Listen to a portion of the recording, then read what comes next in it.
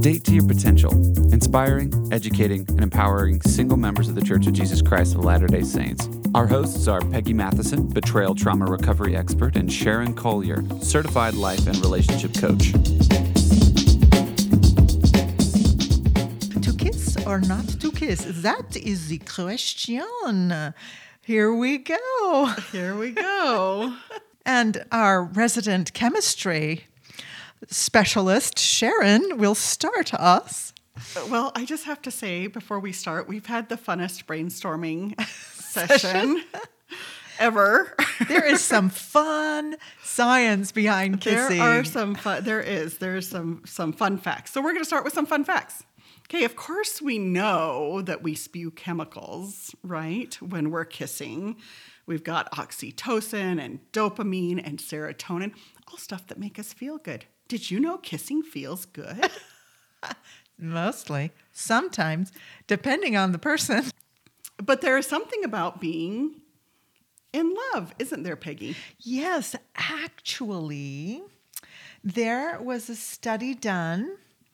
Let's see. It was a study done in 2005. Anthropologist Helen Fisher of Rutgers University and her colleagues reported scanning the brains of 17 individuals as they gazed at pictures of people with whom they were deeply in love. And the researchers found an unusual flurry of activity in two brain regions that govern pleasure, motivation, and reward.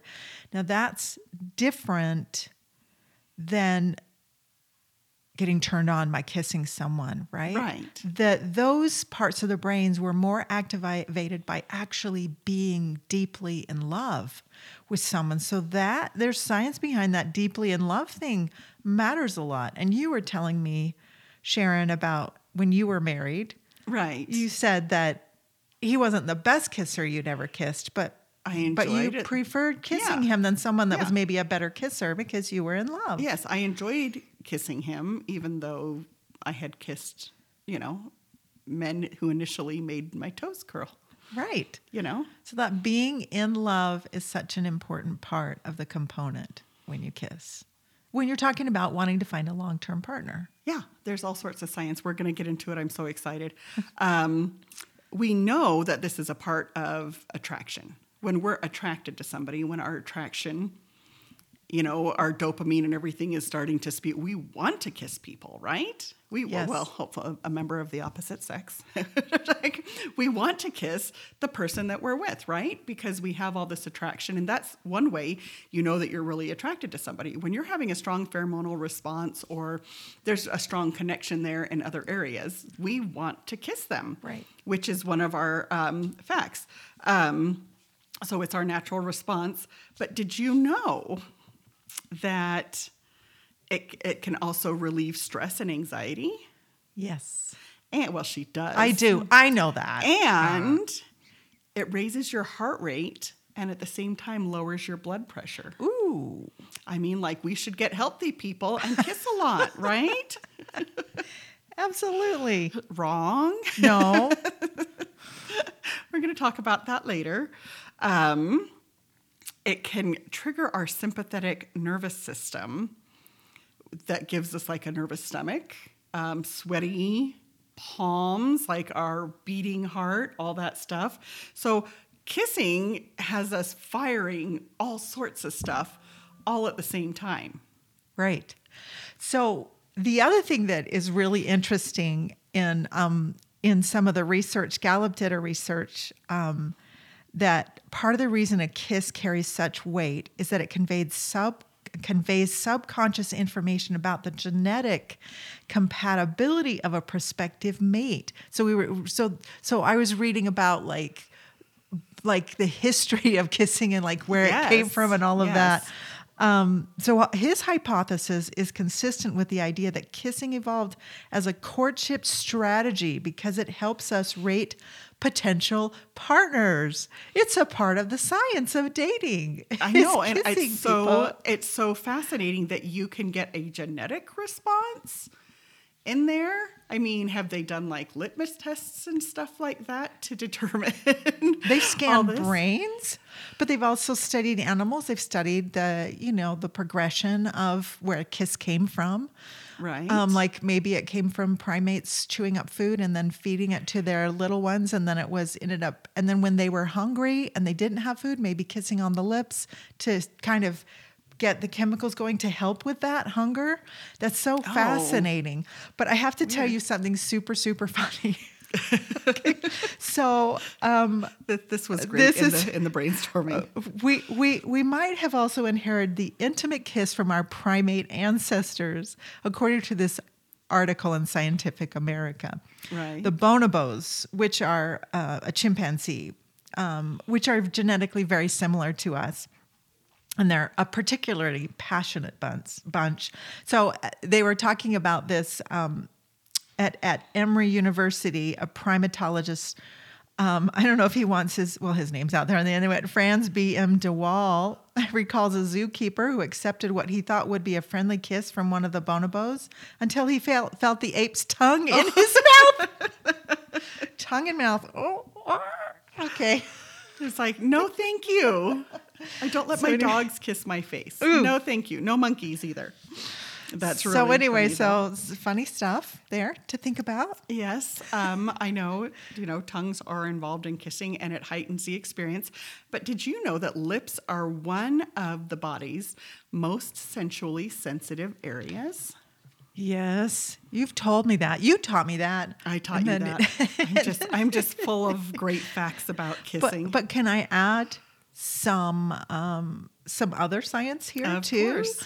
Of the 12 or 13 cranial nerves that affect cerebral function, 5 are at work when we kiss, shuttling messages from our lips, tongue, cheeks, and nose to a brain that snatches information about the temperature, taste, smell, and movements of the entire thing.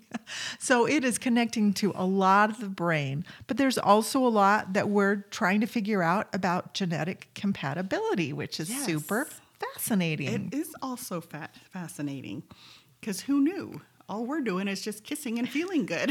No, that's right. Oh, if I kiss that guy, it will feel good, right? I think we've covered all our fun facts. Well, there is. Did you have another? I have some more. Oh, good. So again, the Gallup study surveyed college undergraduates of both sexes about kissing, and for most of the men, a deep kiss was largely a way of advancing to the next level sexually. Yes. But women were generally looking to take the relationship to the next stage emotionally, assessing not simply whether the other person would make a first-rate source of DNA, but also whether he would be a good long-term partner. So, and then I read this, which was super funny.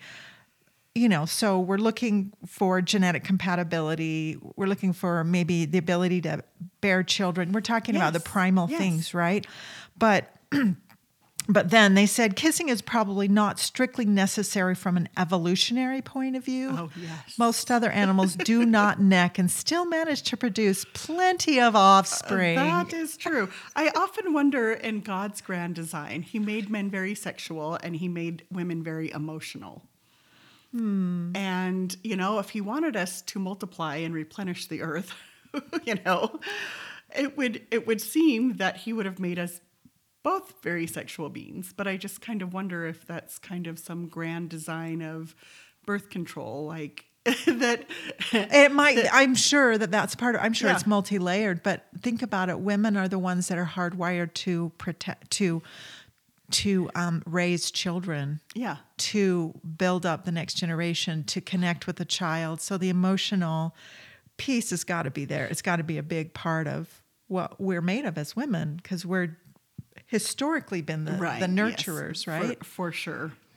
So just from the whole reproduction standpoint, it's like men chasing women down for centuries for sex. And it's like, that was an interesting design, Heavenly Father, wasn't it? Right. Should we talk about when we should be kissing? Yeah. Because we've just talked about the science, and we know that this is a sensual thing. And sometimes in a relationship, the relationship isn't advanced enough to do that. Because, like you said, this gets into love stuff, right? Mm-hmm. So I always tell people, if you've listened to Sharon's 5 C's, we need to have the attraction, but then we need to have things in common. We need to know that there's enough things to hold the relationship together before we get into the physical stuff. Because once we get into the physical stuff, we generally don't stop the physical stuff. Right. Well, and it lowers your capacity to think clearly, chemically speaking. It definitely does, because once we start kissing, that's kind of all we want to do, right? And it starts hindering our abilities to really stop and get to know each other when, sometimes we kiss too soon, and this feels like love, but it isn't necessarily love. It's just really, really, really exciting, right? Especially kissing the right person. So we need to be careful when we start kissing somebody. Like, get to know somebody really well. The RAM model of the Jerk and Jerkette program. Correct, yeah. Is, you need to know somebody, then trust them. Is rely next, commit, and then touch. Yeah. And to me, that's not really reasonable. But you really should know and trust somebody. Yeah. And know that there's something that's going to keep this relationship going besides the affection. Absolutely. There's certain points in relationships that, marriages that start out that are all based on affection and that passion usually end around 3.5 to 4 years. Wow. Which is an interesting fact. Yeah. So we really need to be careful when we start this process, especially those of us who have been intimate before, because it feels good and we miss that. And it's designed for our psyche, and our bodies are designed for mating and having sex and all of that. And so once we've done it, it's harder. Yeah. It's harder to pull back because it feels so good. Well, feels and so then natural. We're bonding. We're creating the chemicals that bond us with people, and make sure that's a person you really want to bond with. Right. Absolutely. Should we talk about when or how we should not be kissing? Yes. Yeah. It always goes back. People ask me often about the NICMO. NICMO? The non-committal makeout. Oh. Often, I'm going to say people ask me about that. It's fake love. The NICMO is supposedly two friends getting together. And making out. Which is not a good idea. It's just not a good idea at all. I can tell you probably 19 out of 20 times, one of the people is really into the other one more than they're saying. Oh, yeah, we can do that. We can not committedly make out and just have fun, I think that's pretty emotionally dangerous. It is. Because you're really putting yourself in a position to become attached. Yes. Emotionally and physically without any commitment. Without any glue that'll hold it together. Right. Or if one person is just they're in it for the makeout, it feels good, and the other person is more attached, someone's going to get their heart broken. Well, it would make sense that one would be more attached than the other. Yeah. Or both attached and not admitting it. And then, right. And it's like this awkward situation of, well, I want to date somebody else, or, Just makes things messy. Yeah. The NICMO, I'm just going to say, is just never, ever a good idea. Well, you can tell I'm not into it because I don't even know what NICMO was. Well, good for you. Thank you. My brother used that term years ago, and I was like, what? Yeah. So men, of course, like the idea. I hear about it more from men than women, for sure. But like kissing on the first date. Let's talk about that, because people are always like, if I feel like kissing someone on the first date, I'm an adult and I'm a grown-up and I can do that. Absolutely, you can. And what's the problem with that, Peggy? Well, just what you said. Yeah. If you don't know them, now maybe they've been a friend for a long time. Maybe you do know them. Maybe this is your first date where you're going, hey, let's date because I like you as a friend. That's a different story. That's a different story, for But sure. if you just met this person and all you've been doing is chatting online or whatever, yes, you can meet someone the first time and go, oh my gosh, this is my person. But the chances of you being level-headed about that, generally speaking, I think are pretty low. Right. Well, if you're dealing with somebody desperate in a desperate situation, they're gonna mistake a kiss on the first date maybe for feelings of love or more feelings of attraction than there really are. Right. And if we just talked about all the facts about, what happens chemically, and, right? Yeah. Well, and if you are struggling with a lot of loneliness, you may not even realize the impact of where you are, what your emotional, places. You might feel like you're in a really healthy place, but there may be unfinished business from the past. We talked about this trauma, things that are playing, that might be at play here.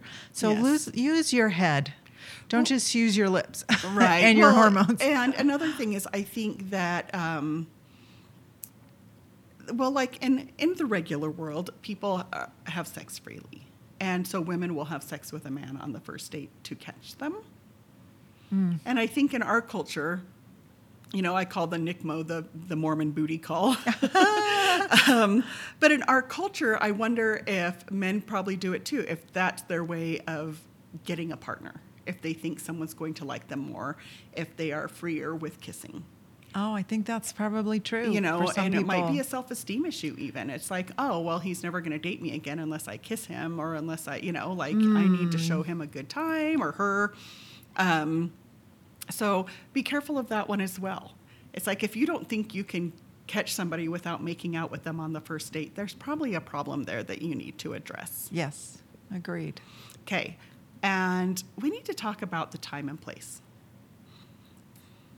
that we're kissing. Uh-huh. Because I'm going to say so many people who have gotten in trouble, a lot of people tell me their sexual sins, which is not necessary in a coaching session, but they are in the wrong place at the wrong time.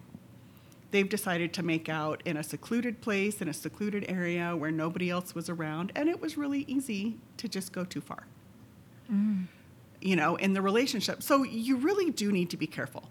We're wanting temple marriages. We're wanting, God in our relationships.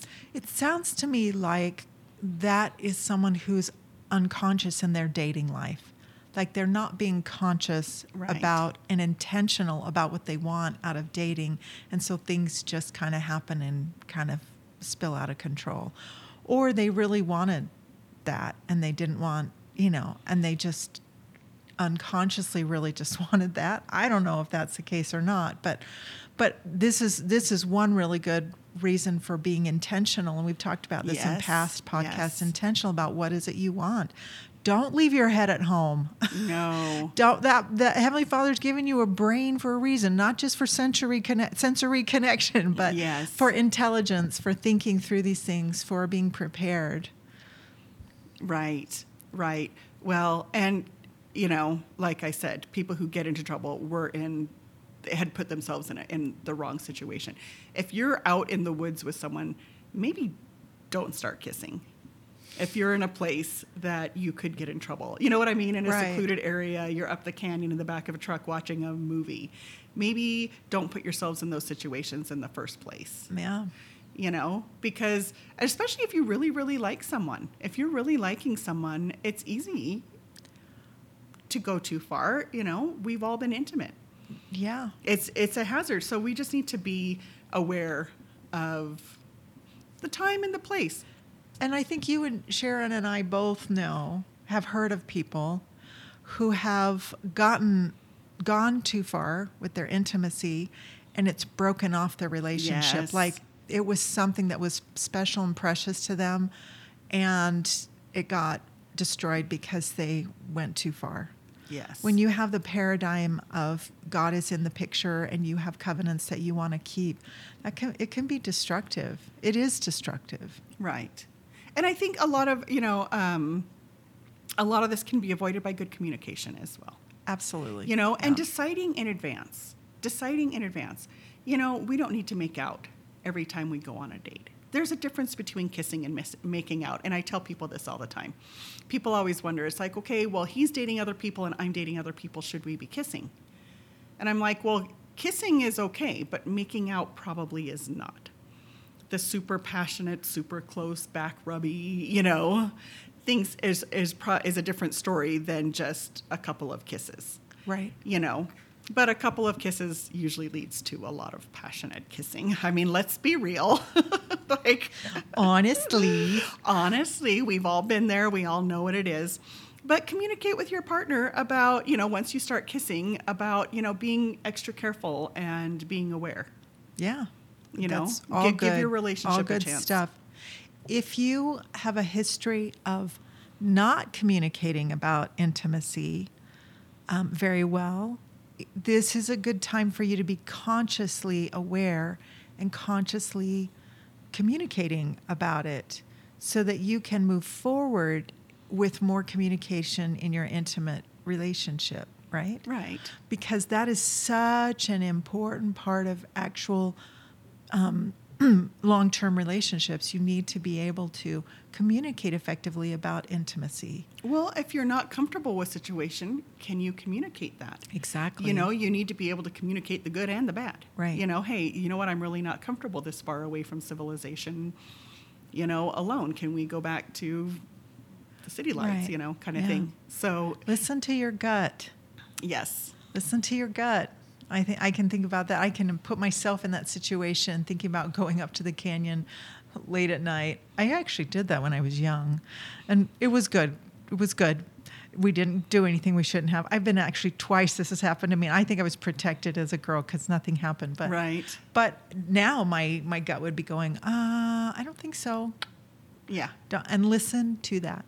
Yes. I was on a second date with a man, and he said we went to dinner and bowling, and it was we got through it all very quickly. And he said, "Can I take you out for a brownie?" And I said, "Sure." And we started driving toward Provo Canyon. Have I told this story before? I'm not sure. And I said, "Where are we going?" And he goes, "Well, the best brownies in Heber." And I looked at him, I turned to him, I said, "Are you going to kill me? Are you taking me up the canyon to kill me?" And he put up his pinky. But a lot of times we do put ourselves into dangerous situations, and we had chatted and we had been out a couple times, and I actually did trust him, and we're still friends today. But yeah, he'll bring it up. It's like, yeah, you have to ask your date, are you going to kill me? Are you going to take me up the canyon and kill me? So be careful out there. Yeah. Keep yourself in safe situations. Yeah. Sharon, this has been great. Love talking about kissing. Yes. Love doing it. Thanks again, you guys, for listening, and we'll see you next time. Bye-bye. Thank you for listening. We hope you enjoyed today's episode and that it inspired you on your dating journey. Please share this with anyone you think might benefit from what you've heard today, and click the button to follow us. You can reach either Sharon or I at datetoyourpotential.com. We work with people who are single or married. We want you to know you are not alone. We support you. We are in this with you.